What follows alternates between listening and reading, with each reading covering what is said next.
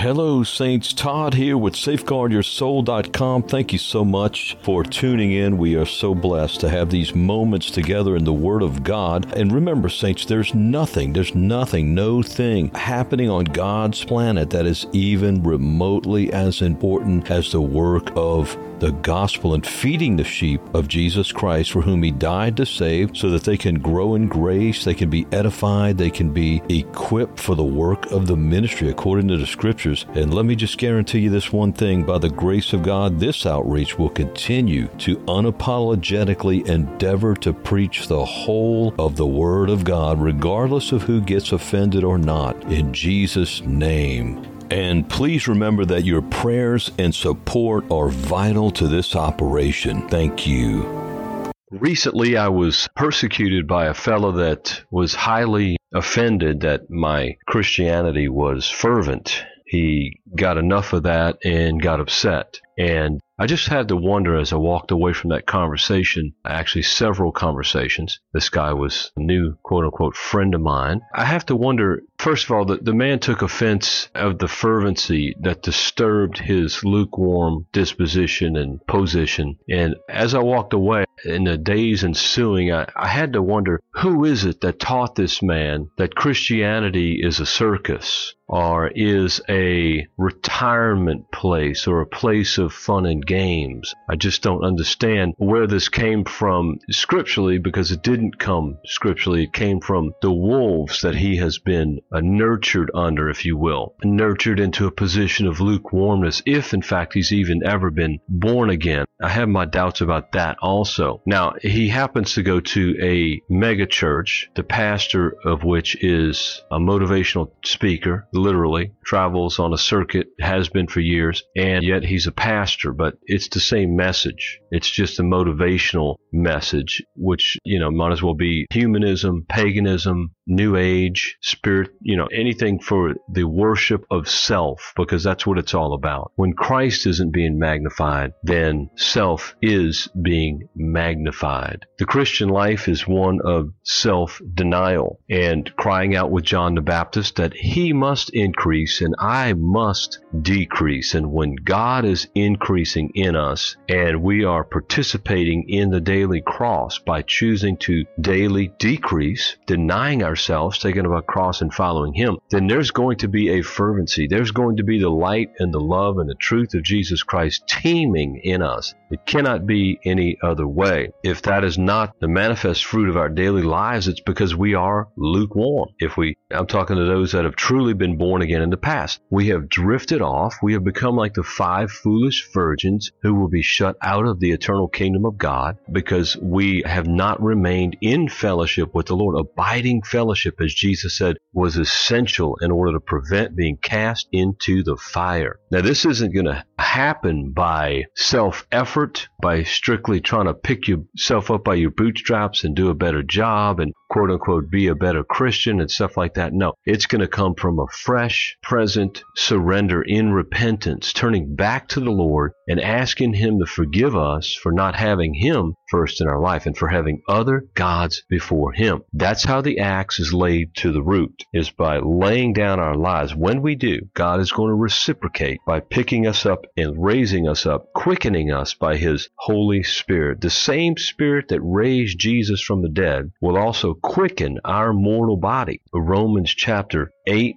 verse 11. Listen to the Christian life as Paul enumerates it to the Thessalonians in 1 Thessalonians chapter 5. I'm going to begin in verse 16. He says, this we could call a truth rant, a divinely inspired truth rant. Rejoice evermore. Rejoice evermore. I love that. Remember Paul said in Philippians 4, rejoice. And again I say rejoice. Always, right? Rejoice evermore. Pray without ceasing. You see, prayer is to the spiritual life what breathing is to the physical life. If you stop breathing physically, you die. If you stop praying, you're going to die spiritually. That's a certainty. That's an absolute. There's absolutely no way that you're going to stay alive in Christ and not fellowship with Him. And if you die outside of fellowship with Christ, you're not going to heaven. You will go to hell. And now somebody said, well, you're teaching works. Well, I'm teaching what the Bible says. And faith worketh by love. You see, do you love the Lord or do you love self? If you're not praying, it's because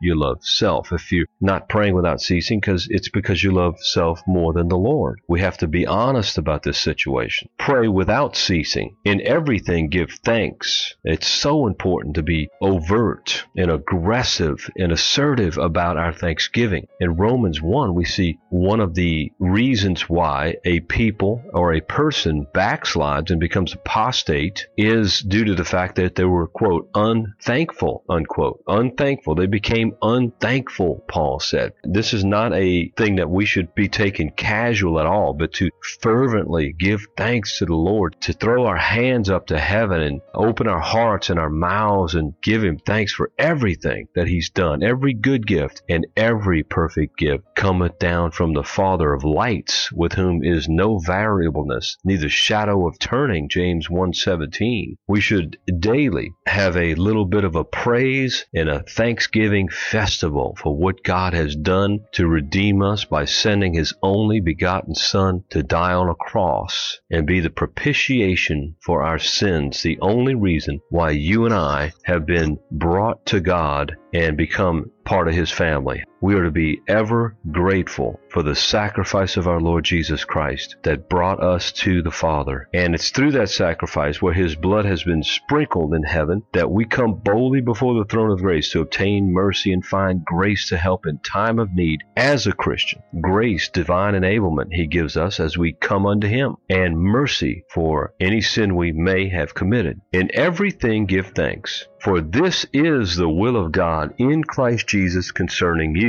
Quench not the Spirit. Don't quench the Holy Spirit. Despise not prophesying. There's a lot of false prophecy out there, but the Bible says don't despise prophesying. God uses them. It's a gift of the Spirit. Just be careful. Discern. Look what He says in the next statement. Despise not prophesying. Prove all or test all things. Hold fast that which is good. So in we're continuing in 1 Thessalonians chapter 5. I'm going to go down through the rant again, beginning in verse 16. Rejoice evermore. See, the joy of the Lord is your strength, beloved. And he that is of a merry heart hath a continual feast. If you're of a merry heart, you have the joy of the Lord in your heart. And you have a continual feast. No matter what's going on in your life, you still have the joy of the Lord, which is your strength. I believe that's Nehemiah 8:10. So how do you have a continual feast? Well, you got to have a merry heart. How do you have a merry heart? Well, you stay in fellowship with the Lord. And through fellowship with the Lord, the fruit of the Holy Spirit is produced in your life. And one of those fruits is what? Love, joy, peace. That's the first 3 of the 9. Galatians 5:22 and 23. Are those fruits being produced in your life, beloved? Do you have the joy of the Lord? Do you have the joy of the Lord? Jesus tells us that in Matthew 7:21, not everyone that saith unto me, Lord, Lord, shall enter into the kingdom of heaven, but he that doeth the will of my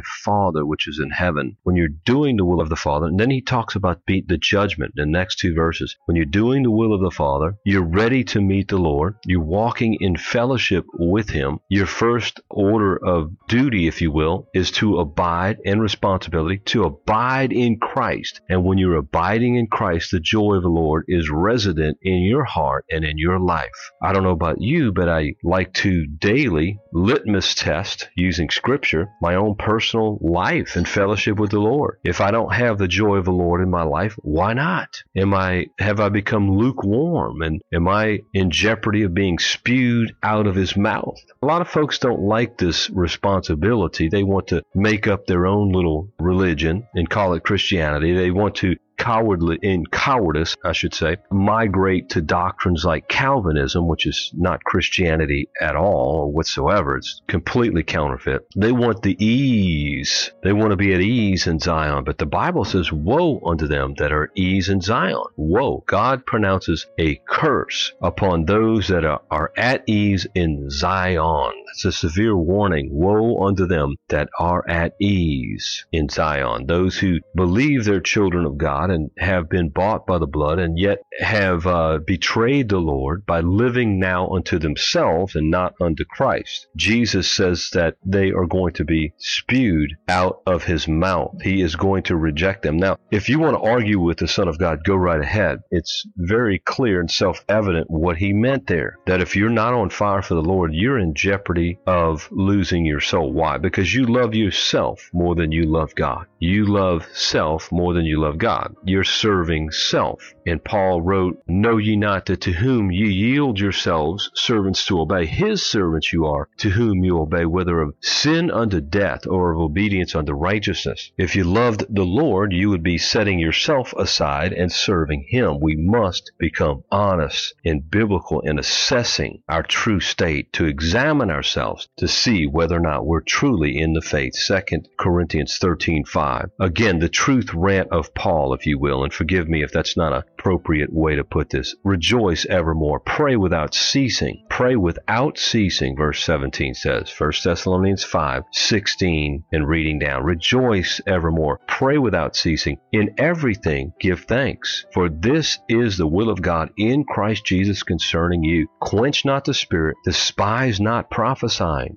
Prove or test all things. Hold fast that which is good. Put everything to the test. My friend Steve called this morning, and he was talking about how the Lord is really working in his life and how he used to receive Christian correspondence from ministries, and this guy is really hungry for more of the Lord. And he would read certain things and just drink them in and take them at face value, because after all, it's from a Christian ministry. But now he quoted this verse and, prove all things, hold fast that which is good. In other words, put everything to the test and only retain that which is good and of God and according to Holy Scripture. He was talking, Steve, this morning on the phone about how God is teaching him to not just take everything from a Christian ministry at face value, but to test it against the Word of God. And it's a beautiful thing to see him doing that, just like the Bereans did. They heard what Paul taught, Acts 17:11, and God said they were noble. They were more noble. Why? Because when they heard Paul teach, they took out the Scriptures daily and they searched the Scriptures to see whether or not those things were so. Verse 22, abstain from all appearance of evil. The very God of peace sanctify you wholly, and I pray your whole spirit and soul and body be preserved blameless unto the coming of our Lord Jesus Christ. Faithful is he that calleth you, who also will do it. He will do it. He will preserve us blameless unto the coming of our Lord Jesus Christ. That's one of the prayers that's been led, I believe, by the Spirit to pray according to Scripture, is that God would preserve my soul unto everlasting life, all the way to the end. Jesus said you must endure to the end to be saved. Well, brother, that sounds like a work. Yeah, well, the one who did the work of redemption, Jesus Christ, that justifies us, requires that we endure to the end to be saved. If you want to argue with him, go right ahead. I'm not going to join you. Jesus said to his own 12, only those that endure to the end. He that endured to the end, the same shall be saved. We have so many warnings to remain in fellowship with God, and those that go back into sin after being saved, it were worse for them not to have known the way of righteousness than after they have known it, to turn from the holy commandment. 2 Peter 2. So if you want to sin away your day of grace, all the while believing that you're somehow, one of the elect who's going to automatically persevere, or you're once saved, always saved, you go right ahead. I can tell you this, that there are millions in hell who bought that lie from Satan that's being sold and packaged as a Christian system of theology. It's absolutely could not be more of an abomination in the eyes of God. Our book, Lie of the Ages, thoroughly explores Calvinism and compares it to the message of Holy Scripture. I would venture to say that all of us have been, even though we're not Calvinists, most people, or many, we've all been tainted by the evil leaven of the Calvinists, because most national ministries, if you will, I say most of them on the radio are Calvinists.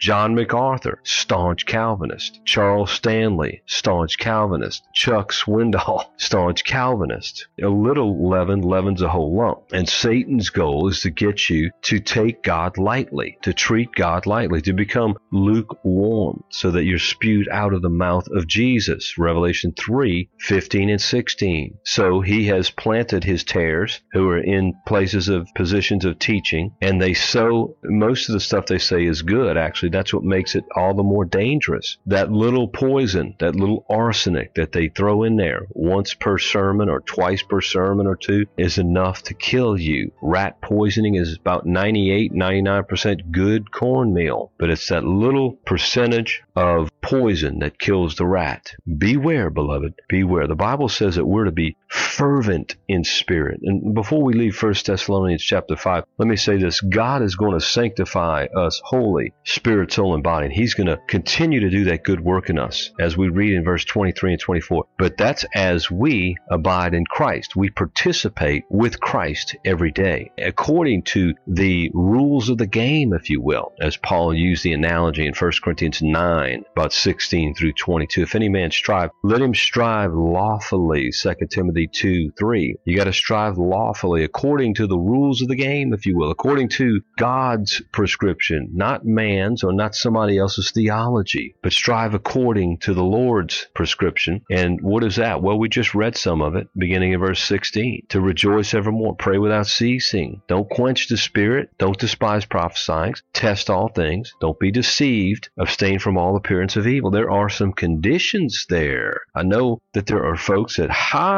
get highly offended. They've been so intoxicated with these doctrines of the filthy, evil heretic of all heretics, John Calvin, through his modern day wolves that he has set forth, a whole generation upon generation after his 16th century life. He has set forth a whole slew, a brood of vipers who are teaching this stuff, and their people are basically at ease in Zion. And I've never seen a fervent Calvinist. Why be fervent? You're once saved, always saved. You're one of that special elect. Oh yeah, baby. God only chose you. He didn't choose everybody. He chose just some, and you happen to be one of those privileged people. That's not the God of Scripture at all. Jesus said when he was going to go to the cross that if I be lifted up, I will draw all men unto me. If Jesus is going to draw a man unto him, it's because he wants to save that man. The only difference in the elect and those that aren't elect is those who elect to say, yes, Lord, I repent and I receive Christ. John 1:12. That's the difference between the chosen and the elect. Those who choose to obey the Lord, to hearken to his voice when he draws them. We all have that choice. Now in Romans chapter 12 is another rant, if you will. I've never called it that before, these passages, and forgive me if that's not a holy term. It's where Paul lists several things that we are to be doing as believers. And Romans 12 is one of them. And 1 Thessalonians 5, which we just read, is another one. Let love, he says in verse 9 of Romans 12, let love be without dissimulation. Abhor that which is evil. Hate that which is evil, in other words. Cleave to that which is good. Be kindly affectioned one to another with brotherly love, in honor preferring one another, not slothful in business. In other words, we ought to be the best employees if we work for someone that there are. The light of Christ should shine through what we do and how we stay busy, and we do the most conscientious job with courteousness and kindness and the wisdom of God and humility if we mess up, etc. And with fervency, being a student of the person we work for and of the business industry that we're involved in, to exemplify excellence, so that men see our good works and glorify our Father which is in heaven as we let the light of Christ shine. Matthew 5:16. Not slothful in business, fervent in spirit. You know what that means in the Greek? Fervent in spirit. That means maintaining zeal to the boiling point. Fervent in spirit, serving the Lord. And that's how you serve the Lord. You're fervent in spirit. You've been born again. You're a new creature in Christ. Old things have passed away. And that's why it highly disturbs me, and I know it disturbs many of you, that this fella and many people, this fella that confronted me and was upset with me because I was ministering to him He got highly offended that I was fervent in spirit and fear of the Lord. He did not want that. He did not want to have to feel like he has any personal responsibility. He just liked the fun and games of giving his money to this mega church pastor who just built a $15 or $20 million building, all for the glory of self. I'm sorry. It's just so obvious in this case. I'm not going to name the particular church, but it's a joke. I mean, I'm sorry. The guy is not preaching the word, but he's good enough at what he does to get people to give money by the millions. And this guy was one of them who gave large sums of money. Anyway, if he's even saved, he said he's received Christ. But now, I mean, I would really doubt where his position is with the Lord, because there's no scripture, there's no truth, there's no desire for it. And he's in a place of being lukewarm. And he's highly upset at another Christian who is walking in the fear of the Lord. We've got to walk in the fear of the Lord, friend. If you want to do a study, you're looking for some direction in the Word, I want to encourage you to look up every time the Bible talks about the fear of the Lord. Just go into your Strong's Concordance or look them all up online and write them all down on an index card and begin to memorize them. It will change your life. Psalms chapter 2, verse 12, for example, says, serve the Lord with fear. I believe it's verse 11, actually. Serve the Lord with fear and rejoice with trembling. So if you're serving the Lord according to the prescription that he gave, you're serving the Lord with fear, okay? You're serving the Lord with fear. Serve the Lord with fear and rejoice with trembling. So when you fear the Lord, you're going to have the rejoicing of the Lord, and you're going to do it with trembling. In other words, you're always going to be aware of the severity of God. Romans 11, the chapter right before the one we're reading in right now, just a few verses before, actually tells us that we are, in verse 22 of Romans 11, behold therefore the goodness and severity of God on them which fell severity, but toward thee goodness, if thou continue in his goodness, otherwise thou also shalt be cut off. You see, it takes scriptural truth to instill in us the fear of the Lord and the severity of God. God judged his own people. This is referring to how in the Old Testament God severely judged his own people who did not continue to walk with him, just like he did with Lot's wife in Genesis 19, and how Jesus, who's unchanging, brings it back up in the Gospels and says, remember Lot's wife. Yes. Why did Jesus say, remember Lot's wife? Because she is an eternal memorial of how God will judge those who turn back after being delivered and while being delivered. You see, we have been delivered, but we are being delivered as we walk with the Lord. Listen to 2 Corinthians 1:10, who delivered us from so great a death, and doth deliver presently, in whom we trust that he will yet deliver us. Now the Calvinist will read this and he'll Calvinize it, if you will. He'll poison it with the diabolical poisons of the doctrines of Calvin. He will look at this and say, who delivered us.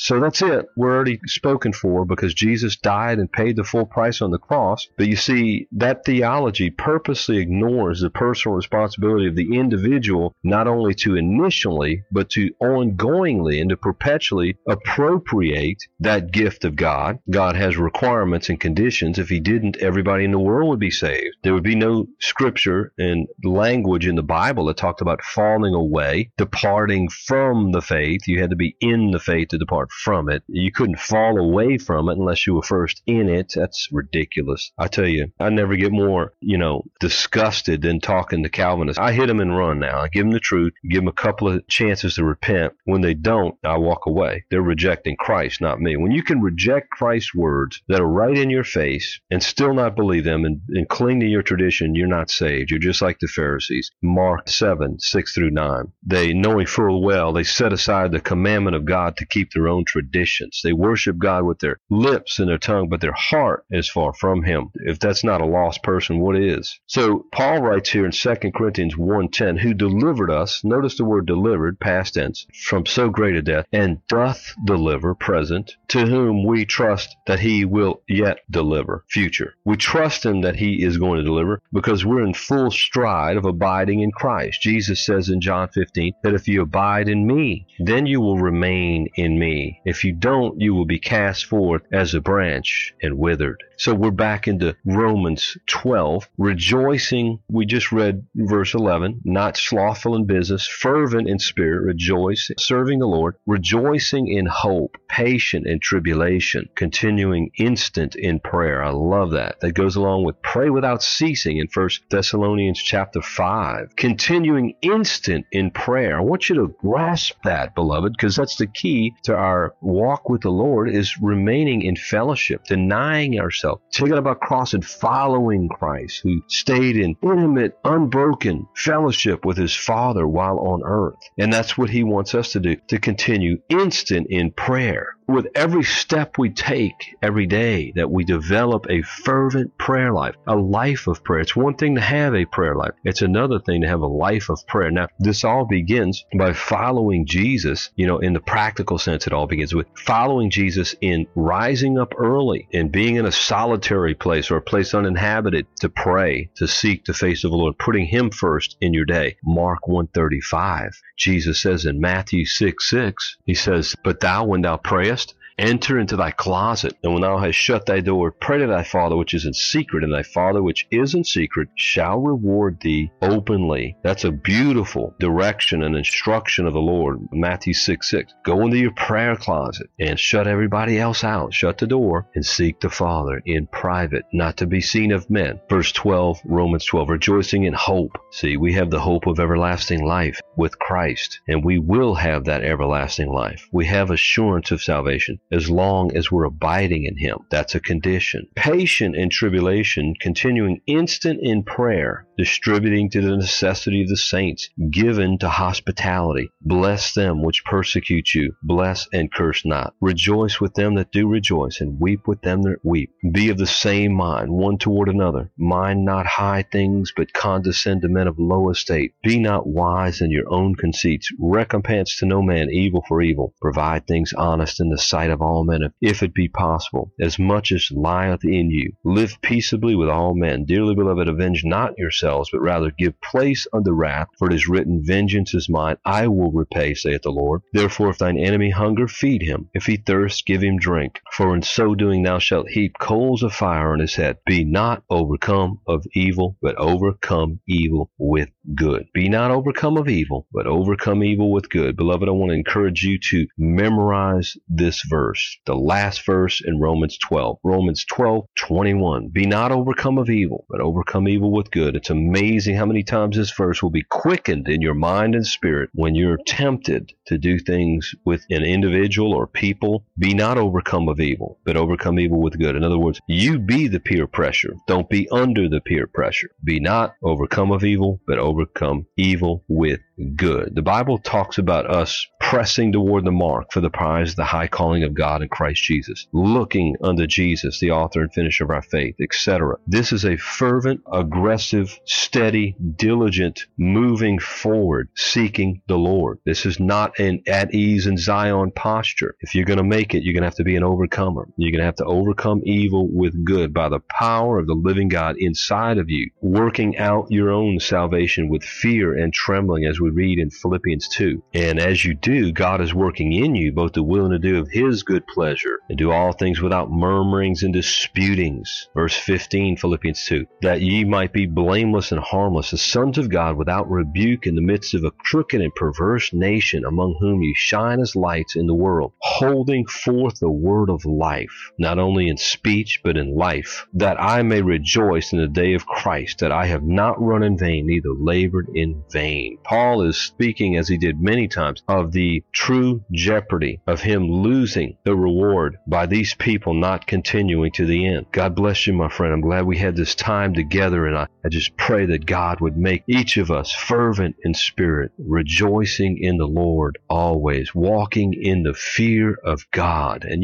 when you walk in the fear of God, you're going to have the comfort of the Holy Ghost, according to Acts 9:31. They walked in the fear of the Lord and in the comfort of the Holy Ghost. Now, isn't that wonderful? Some people are trying to be comfortable comforted, but they're not fearing God. They'll never be comforted outside of the fear of the Lord. To be in the comfort of the Lord, who is the God of all comfort, the Bible says, we've got to walk in the fear of the Lord. Memorize Psalm 2, I believe it's verse 11 or 12, which says, serve the Lord with fear and rejoice with trembling. Serve the Lord with fear and rejoice with trembling. God bless you. Well, brothers and sisters, it's been a blessing to spend these moments with you in the Word of God. And remember, there's hundreds of more Christ-centered, scripture-rich, edifying podcasts on safeguardyoursoul.com/audios. There's also a store page with many books on there for your edification in Christ. They're all scripture-rich and Christ-centered. Also, tens of thousands of saints and sinners are being reached every month, and your prayers are coveted for the fruitfulness and supply of this outreach. God be praised, by the way, for those who are supporting. And feel free to visit our donate page on the site, and you can use your debit card, PayPal, or Patreon, and you can become a monthly sustaining member if you choose to do so, and a gift of any amount is so appreciated. Part of this outreach is to equip and supply other ministering disciples across our great country and all over the world. And may God be praised that there's fruitfulness happening among His people and through His beloved saints, as we know that the return of our Lord Jesus Christ draws nigh. And we say together in the words of Revelation 22, even so, come, Lord Jesus. Amen